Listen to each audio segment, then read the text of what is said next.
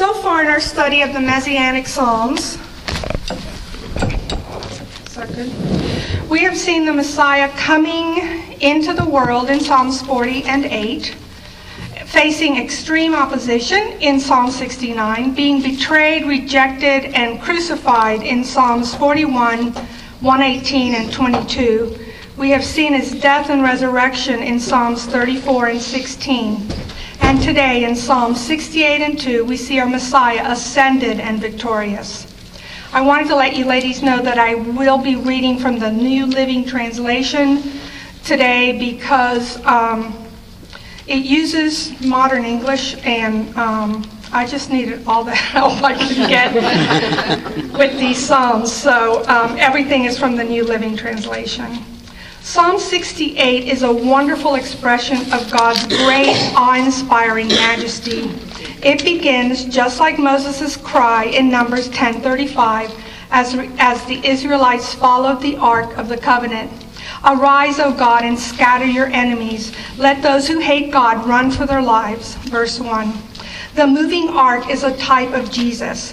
It brings to mind the time when David led a joyous procession and brought the ark from the house of Obed-Edom to Jerusalem with shouts of praise and the sound of trumpets. David and his people took the ark toward Mount Zion. Drive them off like smoke blown by the wind. Melt them like wax in the fire. Let the wicked perish in the presence of God. But let the godly rejoice. Let them be glad in God's presence. Let them be filled with joy. Verses 2 and 3. The wind easily chases away smoke, and hard wax, when put to fire, melts. A candle is utterly consumed by flame. The Lord is able to do this and more to the enemies of his people. We tend to view the enemies of God as a solid mass of resistance, but God can make those who oppose him disappear in a moment. The same presence of God that fills his enemies with dread and rage and brings their death is the delight and the joy of his elect. Those saved by grace stand in striking contrast to those who will be punished with everlasting destruction. Sing praises to God and to his name. Sing loud praises to him who rides the clouds. His name is the Lord. Rejoice in his presence. Father to the fatherless, defender of widows. This is God whose dwelling is holy. God places the lonely in families. He sets the prisoners free and gives them joy. But for rebels there is only famine and distress. Verses 4 through 6. The name for God translated Lord here is Jah or Jehovah, a self-existent, self-sufficient being. He directs and manages all the heavenly bodies. He is the fountain of all being, power, motion, and perfection. This is his name forever. He is great, but also gracious, merciful, and compassionate. He uses his power for the relief of those that are the most distressed, the fatherless, the widows, and the solitary. God is the Most High, but he has respect for the lowly. To this day and forever, God is and will be the guardian of the defenseless. He is so glorious that he rides on the heavens, but so compassionate that he remembers the poor of the earth. Oh God, when you led your people from Egypt, when you marched through the wilderness, the earth trembled and the heavens poured rain before you, the God of Sinai, before God, the God of Israel. You sent abundant rain, O God, to refresh the weary promised land. There your people finally settled, and with a bountiful harvest, O God, you provided for your needy people. Verses 7 through 10. God himself was Israel's guide through the wilderness. When he brought them out of captivity, he did not leave them in the desert, but went before them through it and brought them safely to the land of promise. Moses tells us in Exodus 19 that even Sinai itself was moved at the presence of God. The whole mountain shook as with a violent earthquake. The neighboring countries most likely felt the shock. Terrible thunderstorms accompanied the trembling. This divine majesty before whom the mountains trembled called himself the God of Israel, the only living and true God, whom Israel worshipped and who had chosen to be his own, provided abundantly for them. He gave them an excellent law, a covenant between God and his people. He gave them living water, manna, quail. Even in the wilderness, God found a comfortable dwelling for Israel. He brought them into the promised land and drove their enemies before them. He was their commander-in-chief, raised up judges for them, gave them their instructions, and assured them of success. He raised prophets, God's messengers, to make known his mind to them. This also looks further to the provision made for spiritual Israel, the gospel of grace and the Holy Spirit, through whom God confirms his inheritance to us today. The Lord announces victory, and throngs of women shout the happy news. Enemy kings and their armies flee, while the women of Israel divide the plunder. Though they lived among the sheepfolds, now they are covered with silver and gold, as a dove is covered by its wings. The Almighty scattered the enemy kings like a blowing snowstorm on Mount Zalmon, verses 11 through 14. The interpretation of these verses is varied and, I must admit, confused me no end. The one that made the most sense to me speaks of the Israelites having been despised shepherds and having labored as slaves in the brick kilns of Egypt, but were delivered from that oppression and plundered the Egyptians when they left. The dove is the symbol of Israel, who is so protected and blessed that God Almighty scatters their enemies. The victory is due to the Almighty alone, and their enemies are scattered much as snow is blown around in a blizzard. However, some prominent theologians, John MacArthur among them, assert that Mount Zalmon means black or dark mountain, and that the snow depicts the bones or corpses of Israel's enemies scattered over the mountain. Either way, the Lord is the one who both announces the victory and brings it about. The majestic mountains of Bashan stretch high into the sky.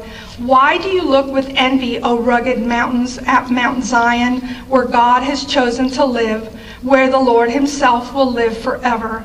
Surrounded by unnumbered thousands of chariots, the Lord came from Mount Sinai into his sanctuary. When you ascended to the heights, you led a crowd of captives. You received gifts from the people, even from those who rebelled against you. Now the Lord God will live among us here. Verses 15 through 18.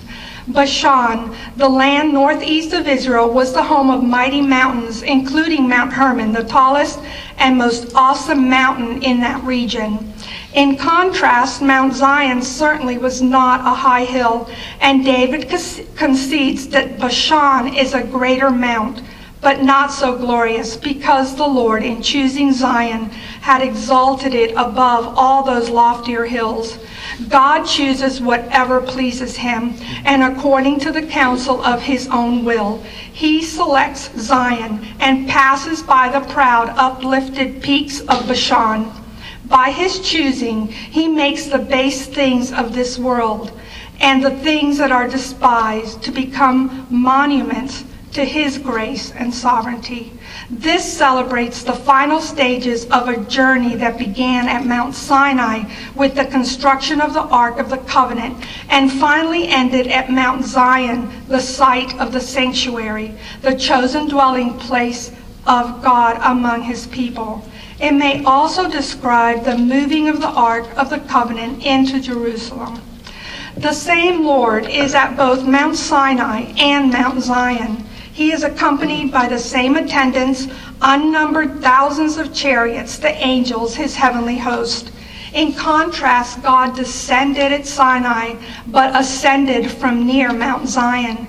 He put the yoke of the law upon the Israelites at Sinai, but leads a crowd of captives from Zion. In Sinai, he appeared for a short season, but in Zion, he dwells forever. The direct Messianic reference is in verse 18.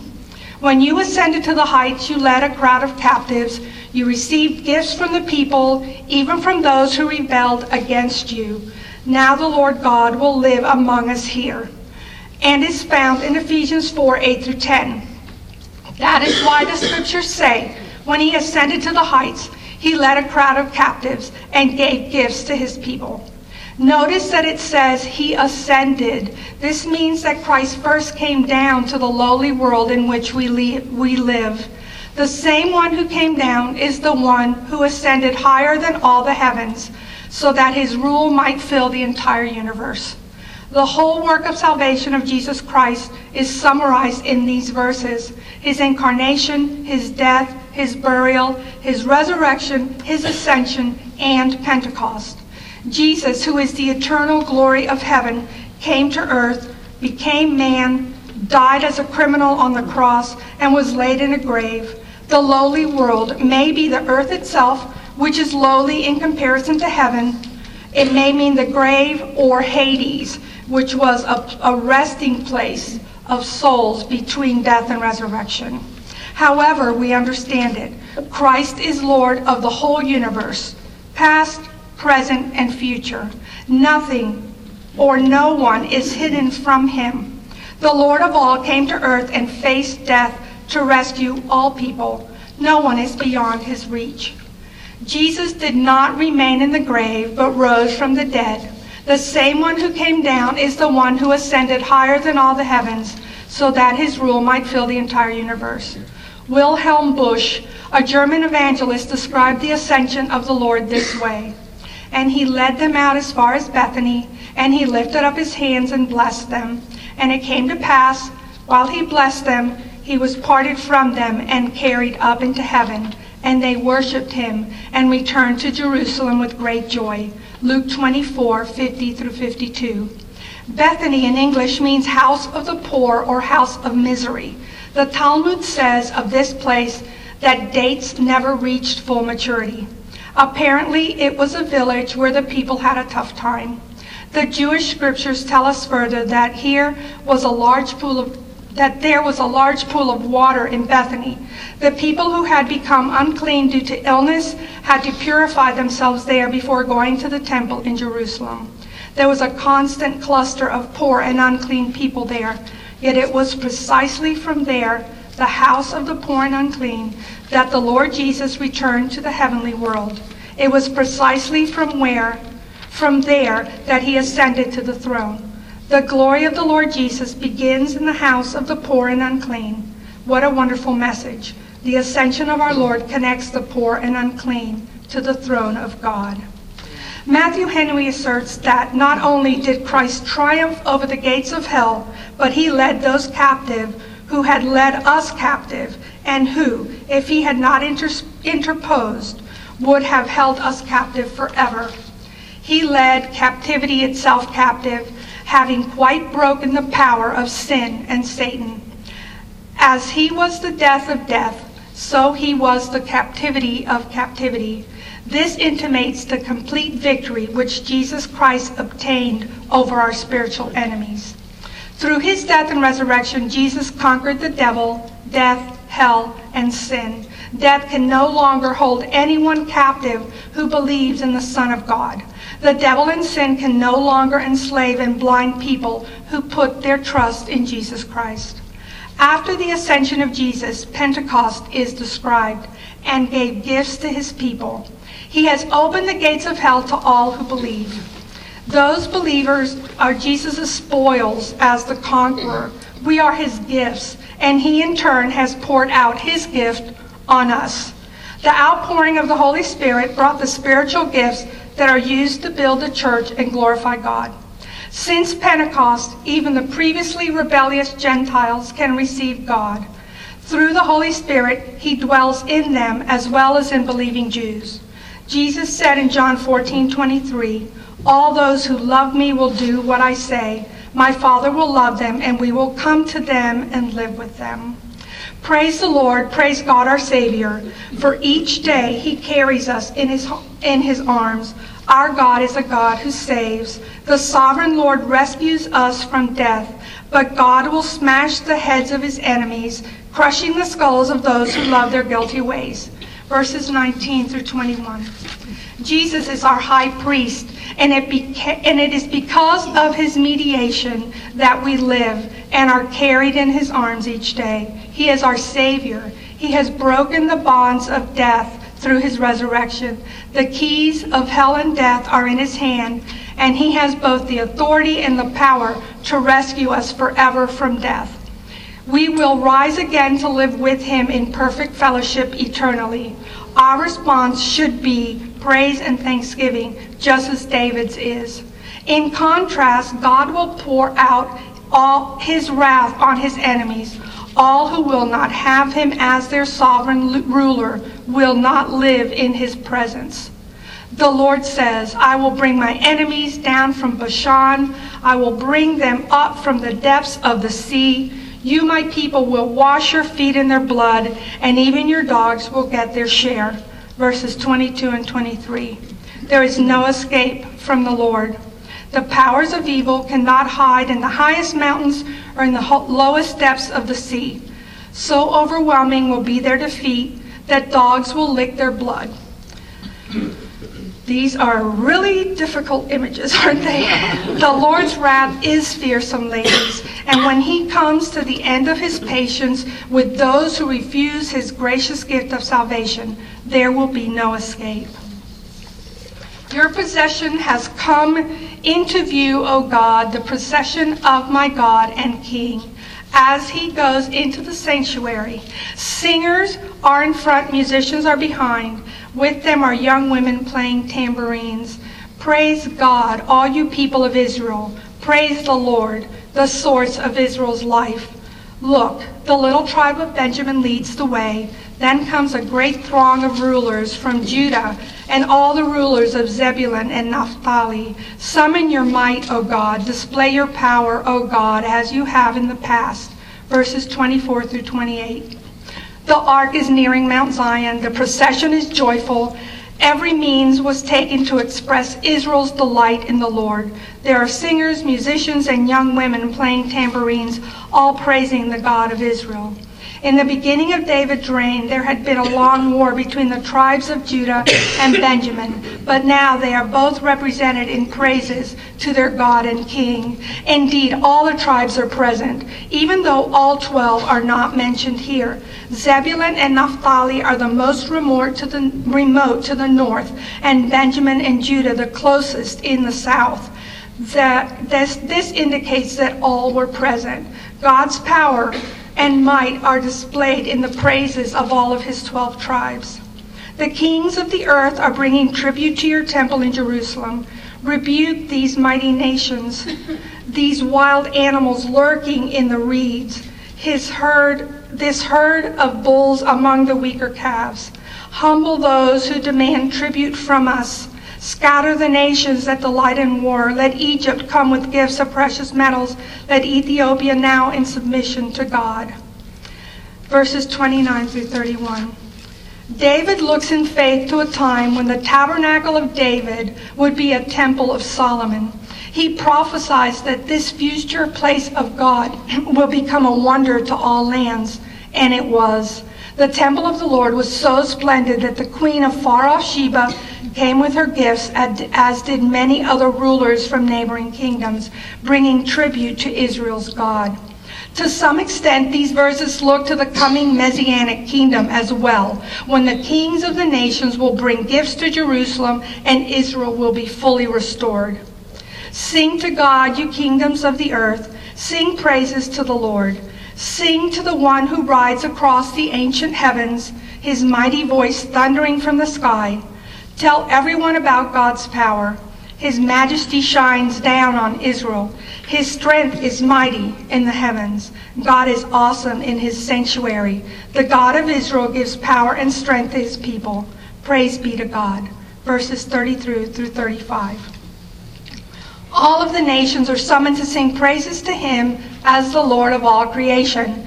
He spoke the universe into being. He rules all nation with awe. He rules all nature. He rules all nations too. But this says he rules all nature with awe-inspiring majesty. His voice thundered above Sinai. He saves us and keeps us. Nothing is so high that it can be above him, or so low that it can be beneath him. Everything that exists is a testament to the power and sovereignty of God. He is all-sufficient, and he can sustain the weakest believer. Our only answer must be, praise be to God. All right, on to Psalm 2. There are some battles that are pointless from the start because it is clear who will win. Such a struggle is described in Psalm 2. It is a futile endeavor to revolt against the Messiah. He will be victorious. Jesus Christ and his word are the absolute truth. It is because of this truth that Satan uses all that is within his power to revolt. Satan inspires the human race to attack truth. If Jesus wasn't the Messiah, Satan wouldn't war against him. There would be no need, because Satan wouldn't feel threatened. He would be delighted to have us following a false Messiah and would do nothing to try to stop us.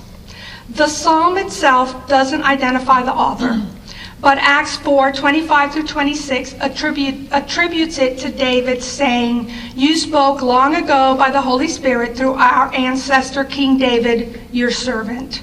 Why do the nations rage? Why do the people waste their time with futile plans? The kings of the earth prepare for battle. The rulers plot together against the Lord and against his anointed one. Let us break their chains," they cry, "and free ourselves from this slavery." Verses 1-3. We know how many conspired against David and tried to prevent his coming to the throne. The fact was that enemies rose up against him in all quarters, and as soon as he settled disturbances at home among his own people, the neighboring states in turn became hostile to him. These truths can be verified in historical records. However, David knew his own kingdom to be merely a shadow. His kingdom was a kind of type of the eternal kingdom, which was established in the person of Jesus Christ. And the things David declares in this psalm were predictions concerning the Messiah. In these first 3 verses, we see a description of the hatred of human nature against the Christ. We see the nations raging, roaring like the sea with restless waves like the ocean in a storm. The Hebrew verb used here doesn't express an internal feeling, but points to the outward agitation which expresses it. This is a fretful jumpiness like horses that neigh, snort, and rush into battle. The commotion is not caused only by the masses, but their leaders plan the rebellion. This isn't a temporary rage, but a deep-seated hate.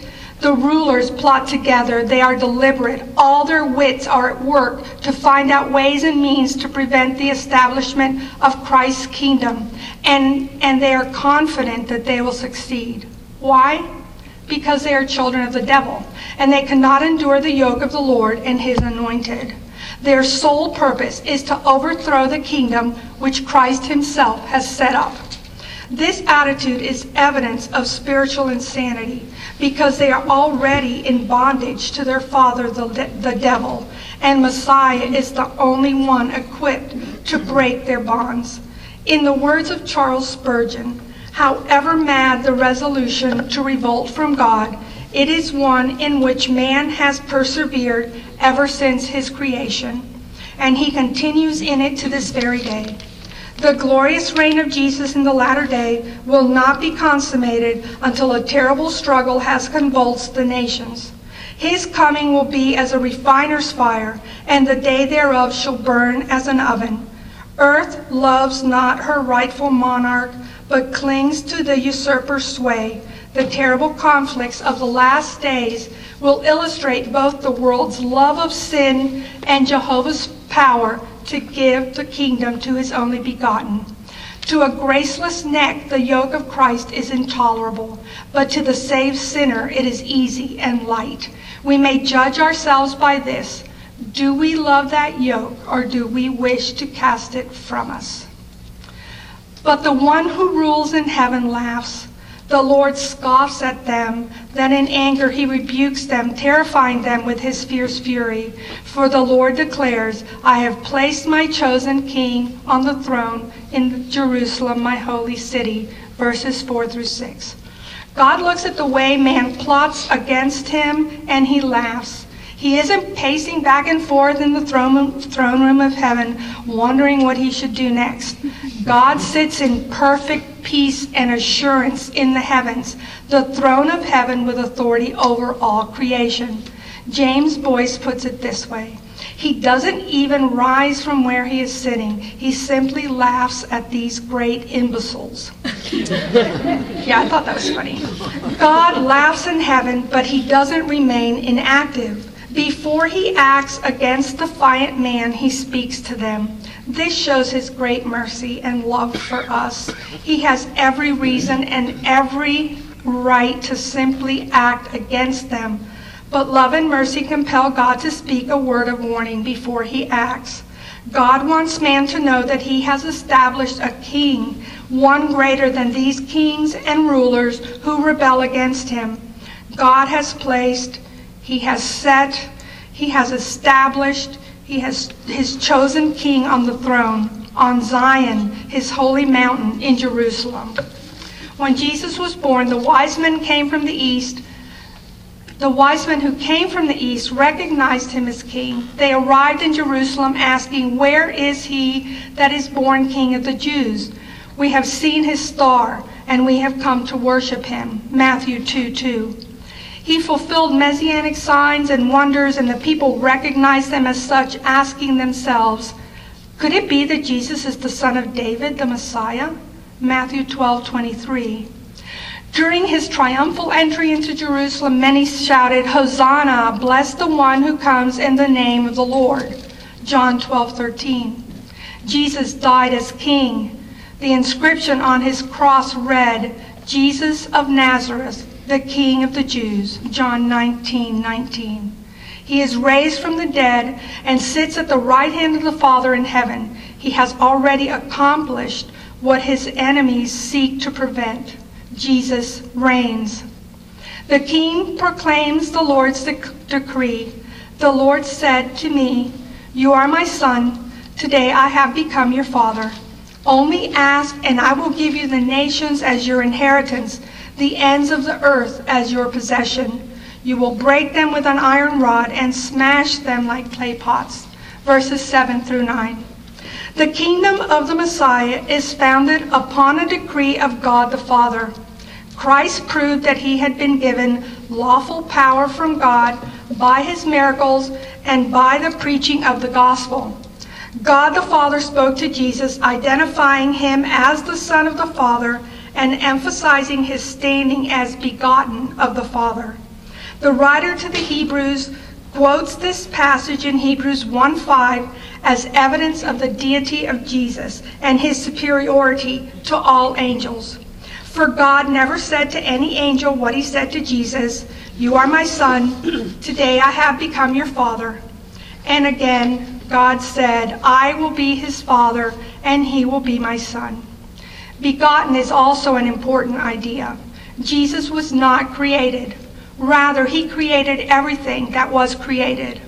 Christ is the visible image of the invisible God. He existed before God made anything at all and is supreme over all creation. Christ is the one through whom God created everything in heaven and earth. He made the things we can see and the things we can't see. Kings, kingdoms, rulers, authorities. Everything has been created through him and for him. Colossians 1:15 and 16. He is the Son of God, not by adoption, but his begotten Son, the only begotten Son of the Father. John 1:14. He is unquestionably entitled to and perfectly qualified for the great trust that his Father has given him. He is the Son of God and therefore of the same nature with the Father. Infinite wisdom, power, and holiness are his attributes as well. He is heir of all things, and the Father, having made the worlds by him, also governs them by him. The Son reflects God's own glory, and everything about him represents God exactly. He sustains the universe by the mighty power of his command. After he died to cleanse us from the stain of sin, he sat down in the place of honor at the right hand of the majestic God of heaven. Hebrews 1:3. Furthermore, the nations have been given to Jesus as an inheritance. God the Father will deny his Son nothing in relation to the extension of his kingdom to the very ends of the earth. He has only to ask. The calling of the Gentiles for salvation is foretold in these verses. It is clear that the Redeemer was never meant to be the king of only one nation. Revelation 11:15 describes an exciting culmination of Christ's inheritance. Then the seventh angel blew his trumpet, and there were loud voices shouting in heaven, "The whole world has now become the kingdom of our Lord and of his Christ, and he will reign forever and ever." The Messiah has such power over the nations that they are like clay pots that he can shatter with a blow from a rod of iron. God's kingdom will be enlarged. It will be established. Christ will triumph over all opposition. This is why it is so foolish for the nations to defy the Lord and his anointed. There is no reason and no benefit to their opposition. Rebels may expect severe judgment. The one whom they refuse to honor as their king is their judge. Now then, you kings, act wisely. Be warned, you rulers of the earth. Serve the Lord with reverent fear and rejoice with trembling. Submit to God's royal sons, or he will become angry and you will be destroyed in the midst of your pursuits. For his anger can flare up in an instant. But what joy for all who find protection in him. Verses 10 through 12. The psalmist counsels the kings of the earth to give up their foolish defiance of the Lord. He calls them to surrender to God, giving him proper reverence. It is always wise to be willing to take instruction, especially when that instruction leads to the salvation of your soul. Obedience to Jesus is wise, and those who continue to be his enemies show their recklessness. The beginning of true wisdom is when a man lays aside his pride and submits himself to the authority of Christ. In this surrendered place, he can find joy. True joy is found from resting in the fear and reverence of God. The proof of our obedience to God is to earnestly embrace his Son, whom he has appointed king over us. For if you refuse to honor the Son, then you are certainly not honoring the Father who sent him. John 5:23. Those who in their pride reject Christ will not go unpunished. We are told that his anger can flare up in a moment. God's patience doesn't mean that those who deny him will escape unpunished. The wrath of God will cut them off in the middle of their pursuits. When people are saying all is well, everything is peaceful and secure, then disaster will fall upon them as suddenly as a woman's birth pains begin when her child is about to be born, and there will be no escape. 1 Thessalonians 5:3. Matthew Henry states that the Son can be angry. We need to remember that although he is the Lamb of God, he is also the Lion of the tribe of Judah. And the wrath of this King of Kings, will be as the roaring of a lion and will drive even mighty men and chief captains to seek in vain for shelter in rocks and mountains. There remains no more sacrifice, no other name by which we can be saved. The final line of this psalm is one that encourages God's faithful servants and gives us hope. But what joy for all who find protection is in him. As believers, we need not be overwhelmed by the terror of God's wrath. He is our refuge and our hope. Let's pray. Father God, help us to remember that only in you, in your presence, will we find joy. Help us to remember that our response should always be to praise you. Help us to trust that you will fulfill all of your promises.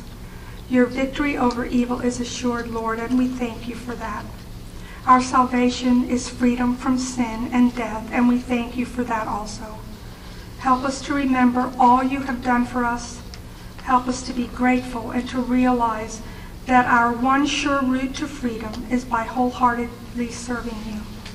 We recognize you as the rightful King of our hearts and lives, and ask for your help to fully submit to your will in our lives. Amen.